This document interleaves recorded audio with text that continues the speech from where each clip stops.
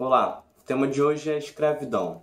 Tem muita gente caindo de paraquedas neste assunto, falando sem saber, então vamos dar um panorama geral sobre isso. É Pilatos lá na Bíblia quem nos diz, e também faleceu por ter pescoço o infeliz autor da guilhotina de Paris. Começando o vídeo, é importante dizer que sim, os portugueses colocaram os pés na África. É bom falar também que a escravidão já existe há muito tempo, desde a Grécia Antiga, passando por Roma, o desenvolvimento do Oriente. Diversas nações, né, tiveram seus povos escravizados.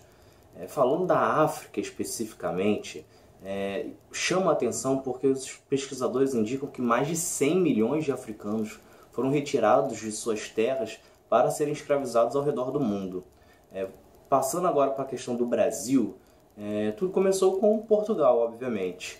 Portugal, ele começa a escravizar o povo africano no período de sua conquista, quando domina Angola, Moçambique, a região de Celta. Esses povos dominados, eles foram escravizados, né? No momento da conquista, os portugueses pegaram esses povos, acusando eles de serem inimigos da fé católica e passaram a escravizá-los, primeiramente em Portugal, depois no Brasil.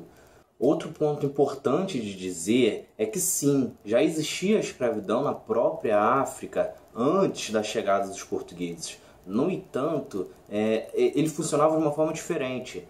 Lá era por guerras, através de guerras. Quando uma tribo derrotava a outra, o lado perdedor ele servia ao lado vencedor.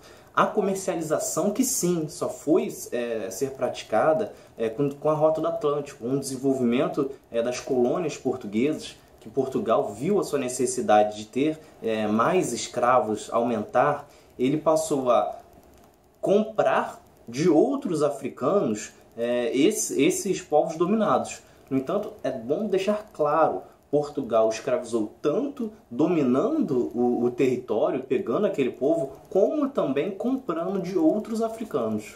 Falando agora do Brasil, estima-se que mais de 4 milhões de africanos vieram para serem escravizados aqui no país.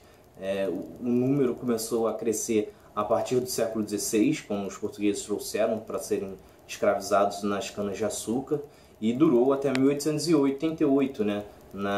Com a abolição da escravatura. E como que eles vinham? Eles vinham em situações terríveis. Eles ficavam no porão dos navios, ficavam um em cima do outro, em péssimas condições de higiene. Eles precisavam fazer as necessidades uns em cima dos outros. Muitos morriam nesta travessia. Outros que conseguiam escapar desse porão preferiam se lançar ao mar do que terminar esta viagem. Então assim, foram situações bem degradantes. O que é pouco dito é que vinham diversas etnias, né, diversas tribos africanas para cá, para o Brasil.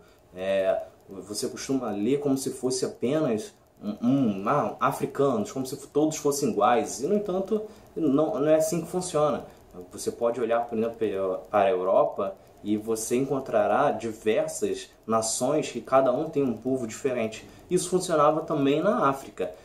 De lá vieram Nagôs, Minas, Angolas, e duas etnias que vieram em grande escala foram os bantus e os sudaneses. Bom, os bantus eles vieram do que hoje é principalmente Angola, Moçambique, e como eles foram os primeiros a chegar para serem escravizados no Rio de Janeiro, Recife, Minas Gerais, muito da sua cultura acabou sendo misturada com a dos portugueses, né? A própria religião acabou se confundindo com o cristianismo em determinados momentos.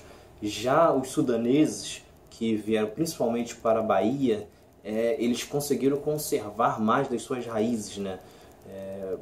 Mesmo sob forte ataque dos portugueses que não toleravam isso, eles conseguiram manter. E então muito do que você vê hoje sobre cultura afro, tradições afro, como o próprio candomblé, se deve aos sudaneses. O fato é que o Brasil nunca valorizou suas raízes africanas, né? Ele sempre tentou apagar o máximo possível isso da sua história, inclusive trazendo para cá outros povos para poder deixar a população mais branca.